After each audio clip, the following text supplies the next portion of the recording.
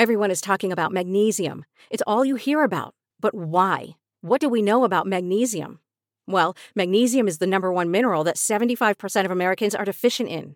If you are a woman over 35, magnesium will help you rediscover balance, energy, and vitality. Magnesium supports more than 300 enzymatic reactions in your body, including those involved in hormonal balance. From functional medicine doctors to mental well-being and female hormone experts, we all know that magnesium is the one mineral to improve all aspects of well-being and health. But which one? Magnesium Breakthrough from Bioptimizers, the trusted choice recommended by leading experts with 7 best-absorbed forms of magnesium to ensure your body receives the support it needs for overall well-being. Go to bioptimizers.com/balance today and use code BALANCE10 for 10% off. Support your journey to wellness at bioptimizers.com/balance. Magnesium Breakthrough from Bioptimizers, your foundation to optimal health and vitality.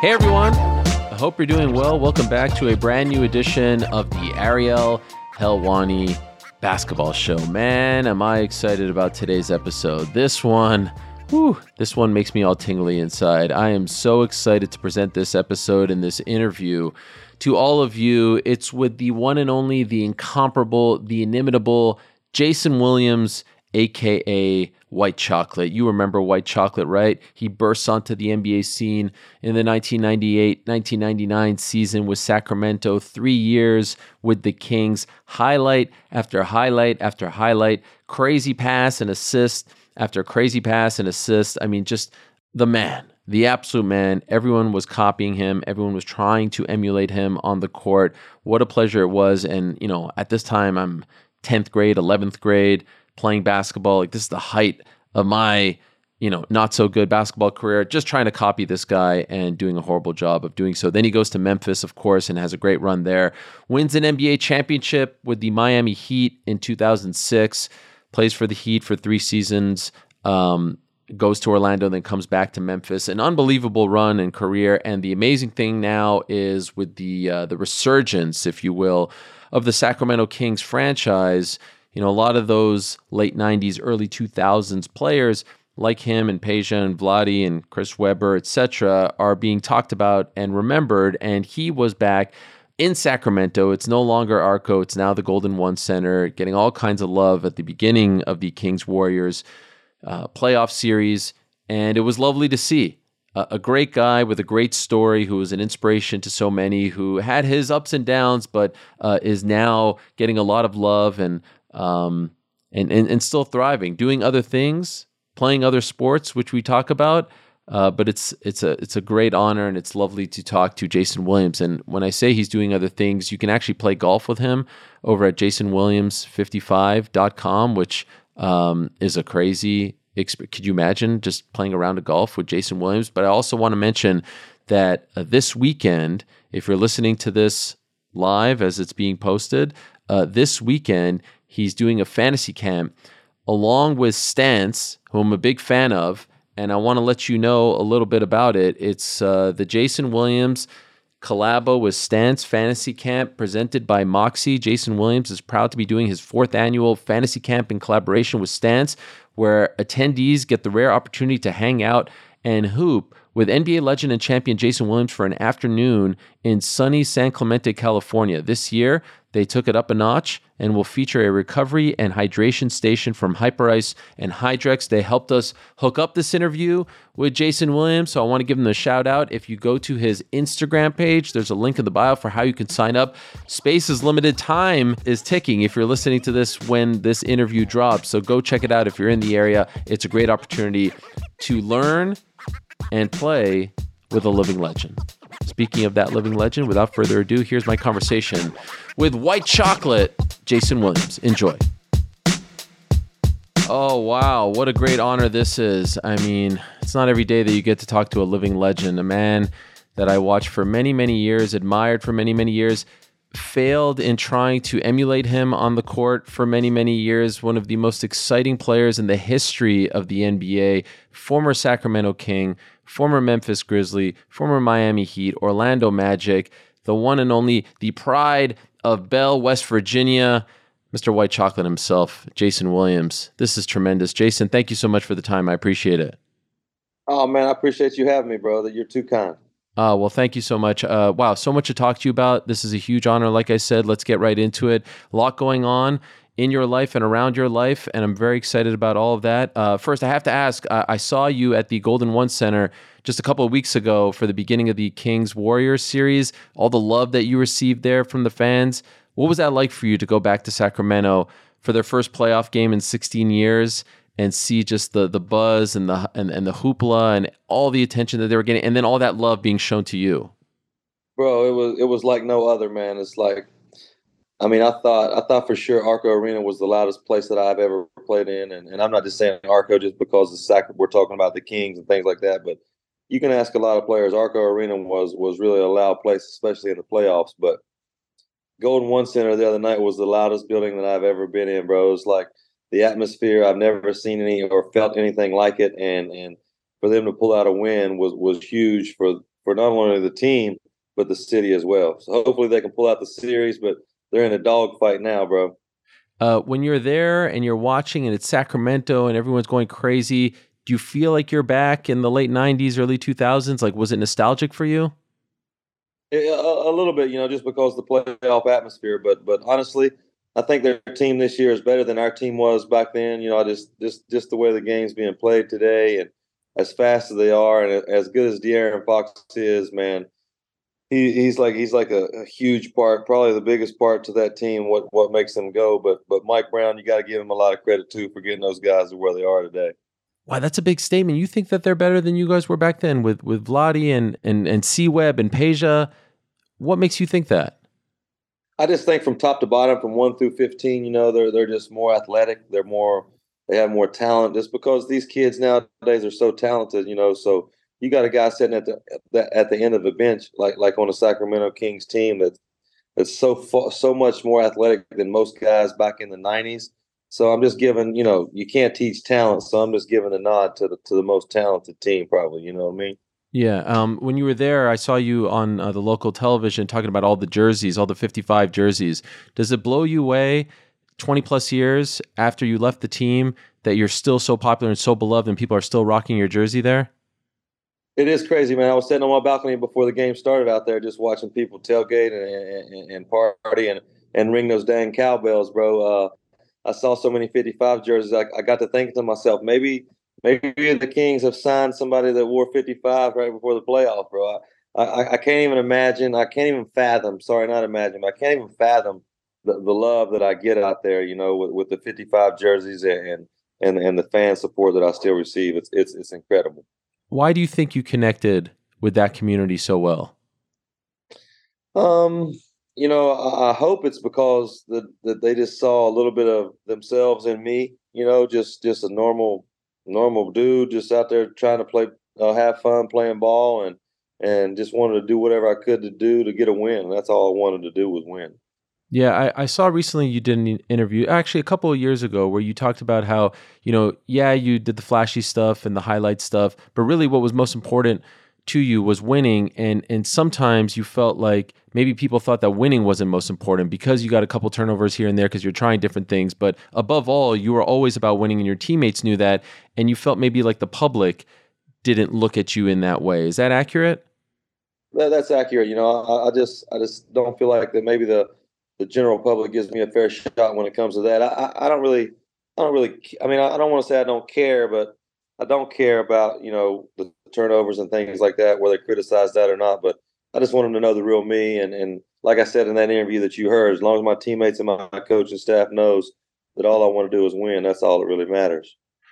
You come into the league and your head coach is Rick Adelman, and he tells you, like, if you mess up with a pass or whatever, like, just do it again. I don't care. If you would have come in with a different coach who was maybe a stickler, who was old school, who didn't really see the magic that you possess, do you think the trajectory of your career would have been completely different? Who knows? That's hard to say. I think it could have been, but I don't think I would have changed my game. Obviously, I would have got traded, or something would have happened on that end of it. But as far as me changing my game, if I could still play today, I'd still play the exact same way that you saw me back playing in '98. So when it comes to that's all I know, bro. I practiced all that stuff that you see me do my whole life. So there was no way that any one person was going to tell me not to do the things that I've practiced my whole life. So, no, that would have not changed. Could a player like you, like if you were, 20 years old, 21 years old, 22, entering the league today, could you thrive in today's NBA? I would like to think I could, but I think the part where I would struggle is scoring the ball. I think a lot of these guards today have to score 25, 30 points for their teams to be successful. And I really wasn't that kind of guy. I wasn't looking for my shot. These guys are taking 25, 30 shots a night. If that were me, it's hard for me to take 25 or 30 shots. Now, I'd have fun trying, don't get me wrong, but for me to actually take 25, 30 shots a night and my team depend on that for us to win, I'd struggle with that because I'm not a scorer. Never have been, never will be. And you were never looking for the shot, right? Like you would prefer 15 assists over 30 points, right? For sure, I'd rather that, but at some point you have to look for your shot because the defense, you have to keep the defense honorable at some point. Right. It's interesting because in today's NBA, you see all these guys with the trainers and their videos on social media and things like that. It almost seems a little bit manicured to a degree. How do you feel about that whole culture? Because, it's part of your magic was that it looked like you were just like street balling out there. I know you weren't. I know you practice hours upon hours, but that whole culture of, having the personal trainer and the videos on social media and all that, do you like that?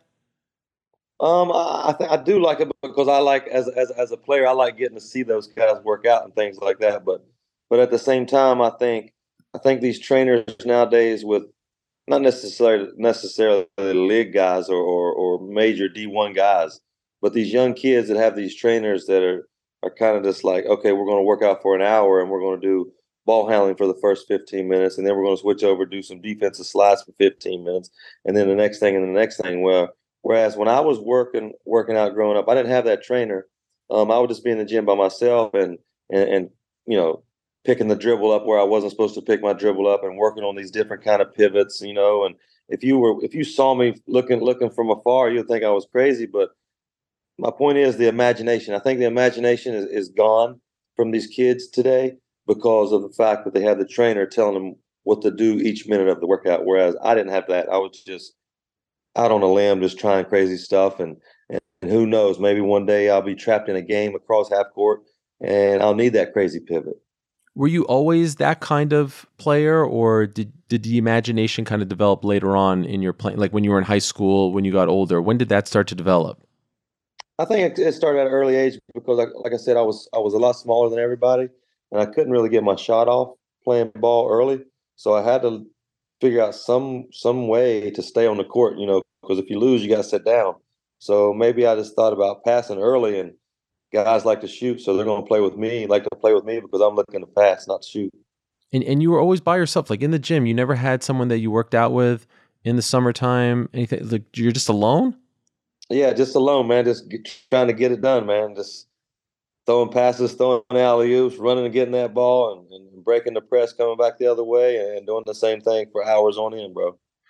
You were often compared to Pistol Pete. Did you like that comparison, and was there a better one in your mind? Of course, I like that comparison. I mean, Pistol Pete's one of a kind and very unique player in his own right. I really didn't get to see him play like I wish I could have. I've seen a couple of highlights and a couple film footage of him, but it was like in black and white and no volume, so it's hard for me to watch that. But yeah, I mean, some of the things that he did with the basketball was amazing. Were you trying to emulate anyone, or were you legitimately just being yourself out there? Like, were you taking inspiration from anyone that you had ever seen play? Not in particular. I could watch anybody play. I could watch you play. I could watch your buddy play. And if I saw a move that I liked, that you guys did, and I didn't have it in my bag, then I would definitely go to the gym the next day, if not that evening, and try to put that move in my bag. So there really wasn't just any one particular guy that I tried to emulate. You know, I was just trying to take pieces from here, you, wherever, you know, just to try to make my game better.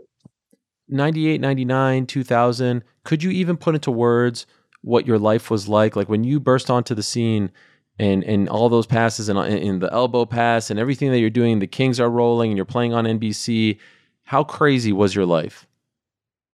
It was a zoo, bro. It was a zoo, but a good zoo. You know, I got good family behind me, so kept my head level, and obviously, you know, I get a lot of credit for these passes and things like that. But bro, without my teammates, none of this would be possible. You know, they caught all these passes, and I'm sure over half of them were bad passes, and they still caught them. So they really made me look good, bro. So a lot of times, like I said, we're talking about me doing this elbow pass and me doing that, and me doing that, but it's my teammates, bro. Not without them, it wouldn't be no me, bro.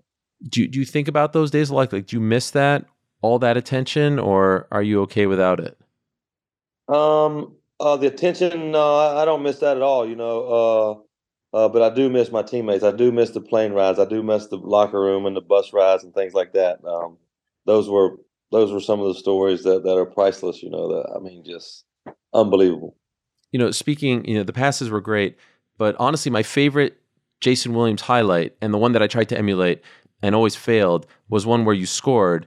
And I wonder if it's at the top of your list. I don't know if you can pick one. It's like picking your favorite child, but against the Sonics and Gary Payton, when you crossed him up and then you went off the backboard and how you like your legs kind of split like this. You know the one I'm talking about, right? In Seattle, I that do to know. me was Yeah. like quintessential. Like I like that, and I tried to emulate that. The way you floated it up there against Gary Payton, one of the greatest defensive players of all time. I mean, that to me was the ultimate. Is that up there for you as well? Well, I appreciate that, and yes, it is up there for me just because it's Gary Payton. You know, I'm not so sure the move itself would have been the same if it was just say, let's just say, I don't want to say anybody's name because I Some don't random want to guy, think right? I'm correct. You know, so yeah, Gary Payton being a part of that was definitely a big part of my career too as well. Did he say anything to you after that? Because I saw a clip where he like kind of smiled after and he shook his head. I know this is like 20 something years ago, so you may not remember, but do you recall him saying anything to you after that? Well, I'll never forget that play till the day I die. First off, I don't care how many years later it will be, Okay. but no, he didn't say anything to me after. He just gave me a smirk. But believe you me when I tell you this, he said plenty enough prior to that move to make up for stuff after the move. Trust me. Fair. Do you have a favorite highlight? You know, I, I don't think I do, but there was a pass in Indiana that I made coming down. It was kind of like a 3-on-1, and I think it was Rick Smits and Reggie Miller might have been trailing, Mark Jackson maybe, and Jalen Rose. I kind of threw it through two of them, and Vlade was coming down the middle, trailing behind me, and no one saw Vlade, I think, in the whole building but me.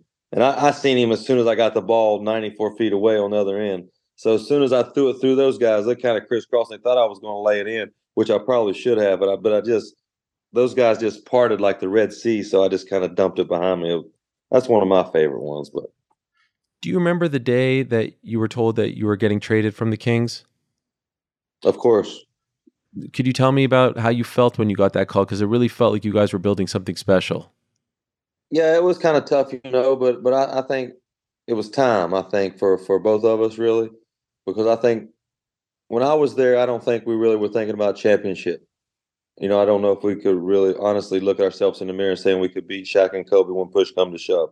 I don't know. We never really had that discussion as a team, really. I mean, every team's trying to win a championship, right? But realistically, if you're Right. real with yourself, there's only two or three teams, four teams at the beginning of each year that are going to win the championship. So I didn't think we. I think that was the best move for both the Kings and myself because I think they got better when they got Mike Bibby for myself because that gave them a better chance of beating the King. I mean the Lakers with the way they played with Bibby, the way he could shoot the ball and things like that. And of course, it kind of set me free to go do my thing too. So I was sad at first, but after you understand what it's all about, that's a big part of the business and life goes on and things happen for a reason. And I went on to do my thing. And they went on to do their thing, and hopefully they can get a championship this year. So get that off there, get that under their belt. Did you still watch them? They were making their run afterwards, or was that hard? Of course, yeah, and it was hard but like I said, I knew down deep that they were going to be a better team, but there was still a little bit of me that wanted them to struggle, just because I think every player that gets traded wants the team that traded them want them to struggle a little bit, but down deep, bro, I want them to succeed because they were my buddies and the guys, the organization drafted me and gave me a chance. So obviously, yeah, I want them to succeed for sure. You had great success in Memphis, and you and Powell were tremendous. And you got traded the year or the off season that they moved from Vancouver to Memphis. Would you have been okay playing in Vancouver? Because famously, a lot of guys didn't want to play over there. Would you have been okay if they were the Vancouver Grizzlies and not the Memphis Grizzlies? Bro, I'd have been fine. I'm from Bell, West Virginia. I don't know if you know much about Bell, West Virginia, but I love Bell, West Virginia. Don't get me wrong, but most cities are booming compared to Bell, West Virginia. So yeah, I would have been fine in Vancouver. Like I said, I would have went anywhere to play in the NBA, bro. I've been wanting to do that my whole life, and it wouldn't have mattered where or who with or what color jerseys they wore or if they played outside or inside. I was there, bro. Speaking of color, I've always wanted to ask you this. Like for kids like myself who grew up playing basketball, a big reason why I think you were an inspiration was you were so fun, but also, let's be honest, there weren't a lot of white guys who were playing like you and who we could say oh man, if he's doing it, I could do it. Were you comfortable with that? Were you comfortable being that guy to all the young white ballers out there? Part of the nickname is white chocolate, and that's no coincidence as well. Were you okay with that? That role that you were playing, being a role model to young white ball players who didn't really have a lot of people looking as cool and playing as well as you did on the court? Absolutely, bro. And probably the only reason they weren't looking as cool and playing as good as me is because they didn't have as good as teammates as me, bro. That's right. But honestly, bro, to answer your question, I didn't see myself as that, bro. I know I was probably that to a lot of people, but I just wanted to go out and play ball, and that's what it was. Whether I was called white chocolate or not, I was still going to play that way. So, it was just basketball to me. I think all the fans and everybody else made it this crazy hoopla about the behind the back passes and all that stuff. But like I said, if there were no TV, if there were no interviews, if there were no any of that, I would still play the same way. My understanding is that someone in the Kings PR office gave you the nickname White Chocolate. Initially, did you like it, and do you remember how it was presented to you? Like I said before, you could have called me anything you wanted to call me, bro. I was going to go out and play the same way.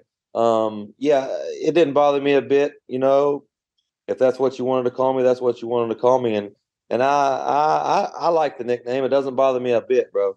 But I think in today's society, I'm glad I got the nickname when I did, because today I don't think it would fly.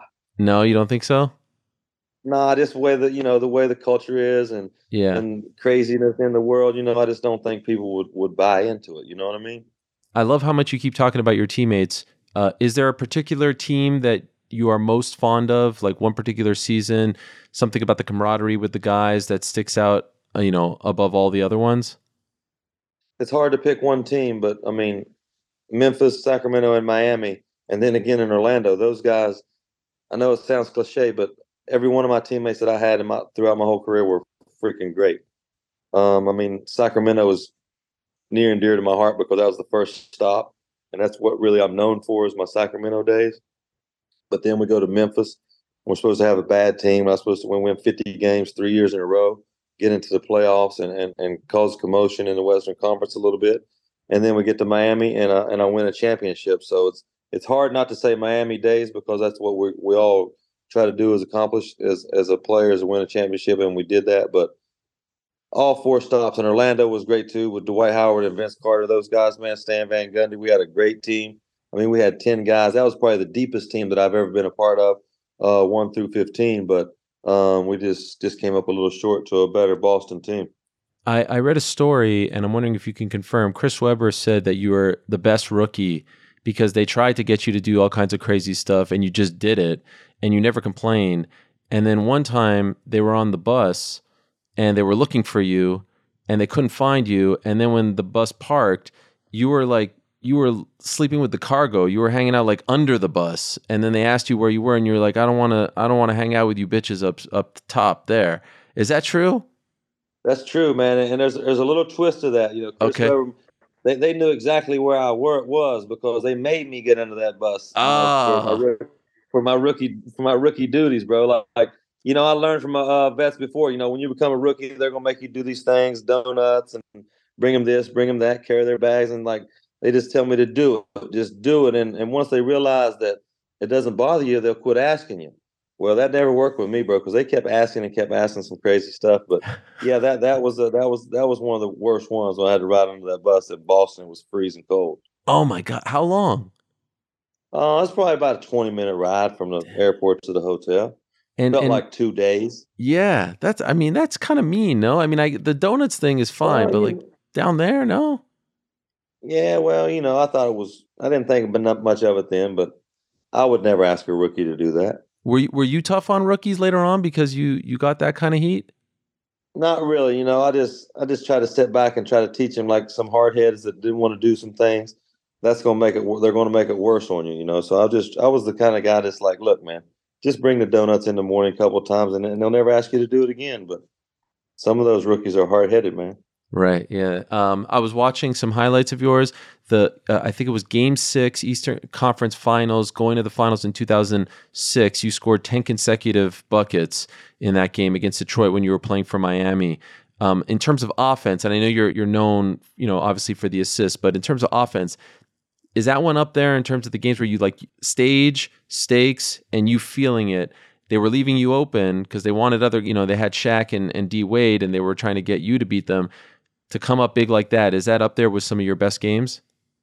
For sure it is, because again, that was the best year of my career. I think going to the championship and winning it that year, and like you pretty much framed it. They wanted their game plan was to make someone else beat them other than Shaq and D Wade, and I just felt good that night. I think I know what Kobe and all those guys felt like on their hot shooting nights every night. So I got to feel like a superstar for one night at least. Winning in South Beach, what was that like? Winning the championship, what was that celebration like? It was great. It was great for Pat Riley. It was good to see Pat Riley. It really meant a lot for him to win that championship. He made a huge trade and did a lot of overhaul to to the roster to get that done that year. What a journey it was, bro. The journey all the way through the championship was probably more rewarding than actually winning the thing, but winning the thing was pretty rewarding too. Recently, the NBA posted like some highlights of yours, and in the caption, in the comments, LeBron James wrote something about you. Did you ever see this? Did anyone ever tell you about this? I did not, but man, if LeBron James is saying something, I'm a big LeBron guy. That means a lot. He wrote, "My dude, you was out there silly with it. League wasn't ready for what you possessed. Definitely wish I was at the end of one of those lobs or no looks." That's LeBron James saying that. That's pretty damn big. That's crazy to me, and that kind of falls back to like when we were talking about the 55 jerseys in Sacramento. It's crazy to me that I have this many fans. And then let alone LeBron saying something to me. It's just I'm just a normal dude, just like anybody else. That's the way I look at myself. So, like I said, without my teammates, wouldn't be me. Were you always this humble? I like to say yes. I just, I think I tell kids and people all the time, I think like 80% of the league, let's just say 80% of the league are black guys. Okay. So probably 75 of that 80% was born knowing they were going to go to the NBA. Whereas a guy like me had to work every day just to get a chance. And then when I did get the chance, guys like me have to start working harder every day again once we get there, because there's so many guys just trying to take our spots. And I'm just so blessed to be a part of that group, that fraternity, the NBA fraternity. Do you still watch the NBA a lot these days? For sure. There's a big thing called load management that's kind of hurting the league to a degree. How do you feel about this? I don't dig it. Because I love to play ball, and I can't play ball anymore just because I can't do it. You know what I mean? I mean, physically I could go out there and play, but I couldn't play nowhere near like I'd want to play, so I don't even do it. So what my point is, one day they're not going to be able to do it. So I don't know why they want to take days off. And I'm not so sure it's the players. I think maybe it's coming from the owners and organizations as well in some cases. So all the blame can't be put on the players. Do you like the play-in tournament? I don't. I don't, just because I'm an old school guy, just that's what 82 games are for. That's the play-in tournament, Right. to me. But I totally understand why Adam Silver's doing everything he's doing. He's the greatest commissioner in sports to me, managing the best sports organization in the world to me. So I've never been a commissioner of anything. So who am I to sit over here and critique Mr. Silver? Right. No, fair enough. Is there anyone in the league right now that reminds you at least a little bit of you? Maybe a little bit, just a little bit. It'd be LaMelo Ball, and only because I think he has the courage, aka balls, Right. to try passes. Where I don't think a lot of other guys are really looking to pass. Like I said earlier, these guys got to score for their teams to be successful. Do you think that part of that courage thing, like the lack of courage, with social media, if you mess up, you become, like a meme, people want to clown you and all that stuff. And so guys are afraid to go out there and try different things, to even take charges, right? Because if you try to take a charge and you get dunked on, everyone's going to post these clips. Right. Like, do you feel like some of that is part of the problem in the league as opposed to when you were playing 20-something years ago? I think it's a part of the problem in basketball, but not in the league. I want to say not in the league because these dudes are the greatest hoopers in the world. So I don't think they have any fear or any regrets or that's what I want to believe. Like, Okay. they're not scared of any of that. But maybe a high school, college, and even middle school and things like that, for sure that the social media hinders their game. When your son Jackson was coming up, he was a big sensation on social media, and people were posting videos about him, talking about him. He resembled you a lot. Were you comfortable with that? Sure, I was comfortable with it. I just wish he would have started playing ball a little bit earlier than he did. Maybe fell in love with it a little bit sooner than waiting too long to really start liking it, because he had a lot of talent. It just didn't really utilize it early in his life. And that surprised me, given who his dad was. Any particular theory as to why he took to it late? I'm just thinking maybe he knew how much I put in it, or I don't know if he knew how much I put in, but I think he realized how much he needed to put in, and he wasn't willing to do that. So maybe he didn't want to, teeter with it and be compared to his dad and things like that. But I don't know. Is he still playing now? No, he's finished. He played a little JUCO last year, and now he's just taking classes and working now. Just real life has hit him. That's right. Your daughter, though, is going to Florida, right? She's a top softball recruit. Yeah, she plays a little bit of softball. She's a senior in high school this year. She'll be going to Florida next year. Can't wait for that. And I know she's excited to get up in Gainesville and try to do big things for the Gators. What is it like for you to watch, your daughter, your kids succeed now in athletics, but you're just the dad. You're just on the sideline watching. What is that like? It's great. I love going to the games, and sometimes I like to stay in the outfield so I don't get don't have to yell at the umpire for any bad calls or things like that. My youngest daughter plays a little volleyball. I can sit front row of those things because I don't know the rules of volleyball, so I can't yell at the umpire. I'm just smiling and agreeing with them all the time. I love that. And you're also a big golfer, right? I even saw on your website, which is jasonwilliams55.com, people can actually sign up and pay to play a round of golf with you? Oh man, that's great. Yeah, I'm glad you mentioned that. I'm actually in Virginia right now, getting ready to play with a couple guys tomorrow. I can hardly wait, man. I love meeting these new guys and playing golf and trying to make as many birdies as I can. I hope they don't take too much money from me tomorrow. So these are just random dudes? Like you've never met them before? Random dudes, bro.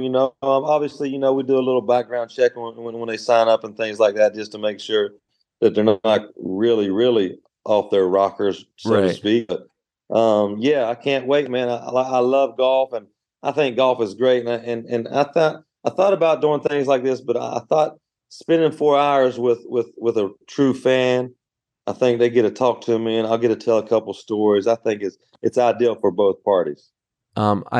So I heard you're pretty good. Like, how would you rate your golf game right now?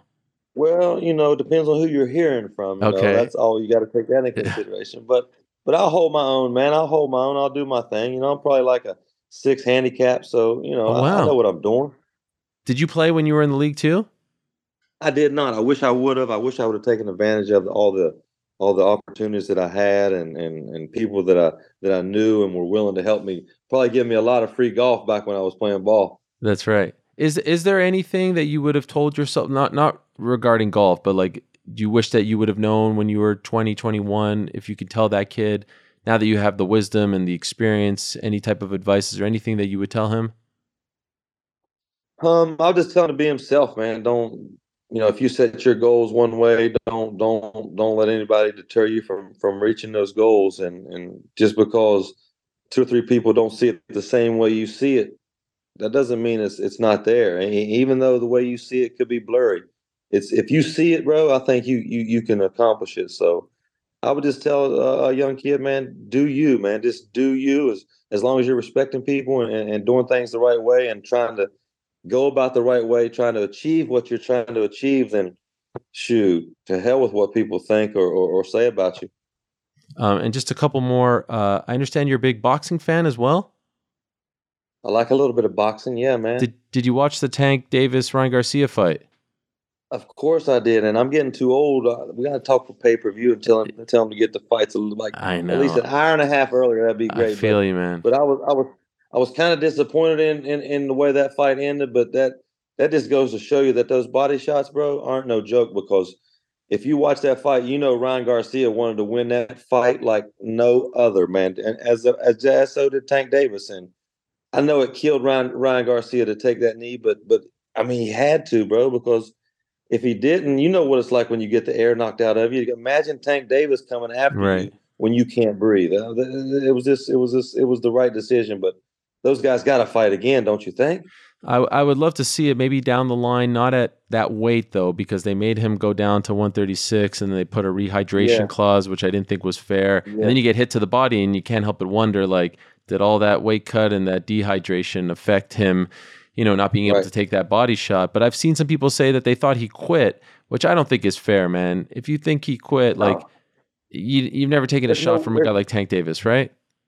That's correct. There's no way that guy quit. That guy's lived his whole life for that day. There's no way he quit, bro. There's no way. Yeah, I feel for him because a lot of people are questioning his heart, but Ryan Garcia is He's a used to. bad dude. Yeah, I mean, and he's used to the criticism too, so I think he can handle it. You're also doing this weekend a seminar, and you've been doing a bunch of these. It's actually a fantasy camp. Let me be correct here. Moxie presents the Stance collabo with Jason Williams Fantasy Camp. Let me just read this real quick. Jason Williams is proud to be doing his 4th annual fantasy camp in collaboration with Stance. By the way, my favorite socks, my favorite gear.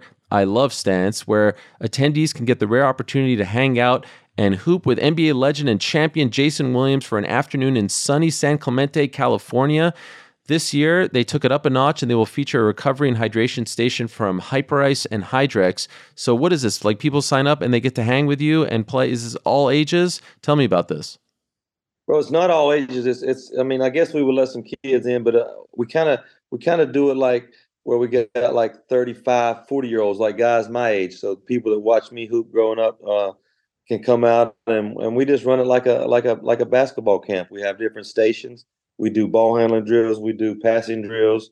We do things like that. We do shooting games and like that. And then at the end of the camp, we do a little scrimmaging. So it's kind of just like coming out and hang with me and my guys for a day and see what it's like to hoop with us. And there's a link in your Instagram bio for those that want to get more information on this. Do you actually play with the guys? Of course I do, and I think the recovery and the rehydration part of it this year is more so for me than anybody else, bro. Yeah, because I remember you tore your ACL. I think it was the first day of the Big Three, and I know you were devastated because you kind of felt like you let Ice Cube and everyone down, and no one wants to get injured. Have you made a full recovery? I'm as full as I can be, bro. But my focus is golf right now, so Okay. I'm gonna go out and play a little hoops, but I can't pull a hamstring or anything like that. Last thing, and just to tie this all together, I know you were in Manila recently, and the reception for you was crazy. I mean, we're talking about the Philippines here, and you talk about a guy from Bell, West Virginia, and here we are, what is it, 2023? We're talking like 25 or so years after you entered the league and you burst on the scene. You're in the Philippines. We're not talking Miami. We're not talking Utah. We're not talking New York, the Philippines. And people still remember you and have love for you and freak out when you're in their presence. When you see that, what goes through your mind? I don't know what to think, bro. It's like that far away.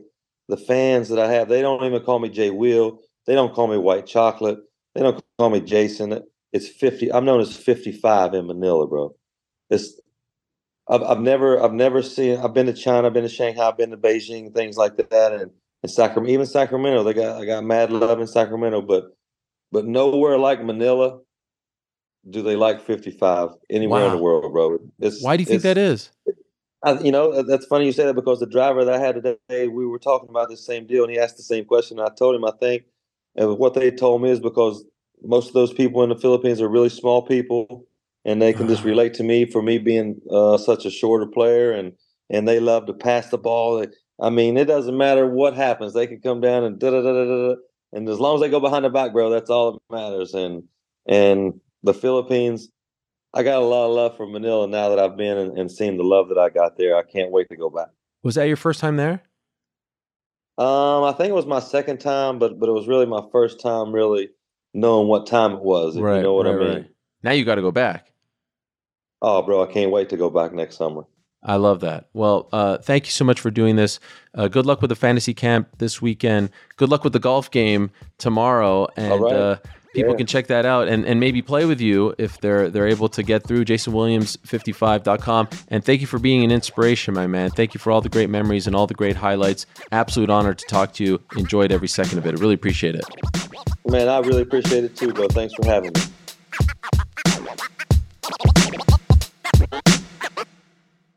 All right. Amazing stuff there with Jason Williams. What an absolute legend. Unbelievably humble as well. That kind of blew me away. Just wanted to talk about his teammates and not about his own accolades. And that is pretty awesome.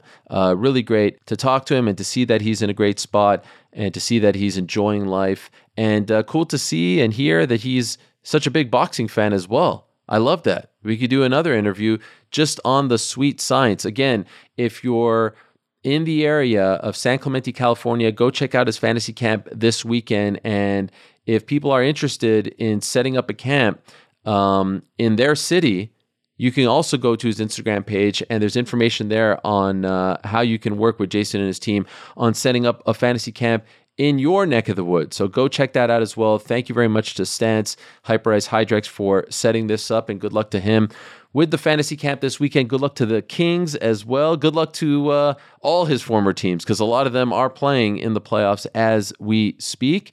And what a great pleasure it was to catch up with the one and only White Chocolate. 1999, Ariel would never have believed this. I hope you have enjoyed this show, and I hope you have been enjoying our episodes. We had a great week last week with Action Bronson, and also the Roundtable in Las Vegas with Paul Pierce, DeMarcus Cousins, and Stack, my man, Steven Jackson.